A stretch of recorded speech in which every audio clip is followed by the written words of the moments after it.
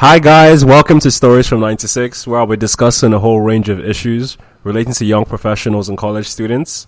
But before I go into the context of this podcast, let me just give you a brief introduction. My name is Tolu Obalade.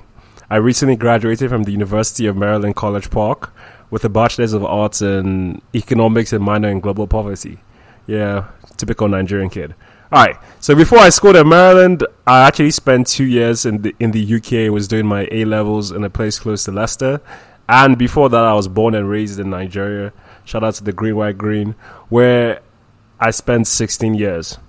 Alright, so due to my unique background, I just wanted to inform listeners about the lessons I've learned over my time in the three countries.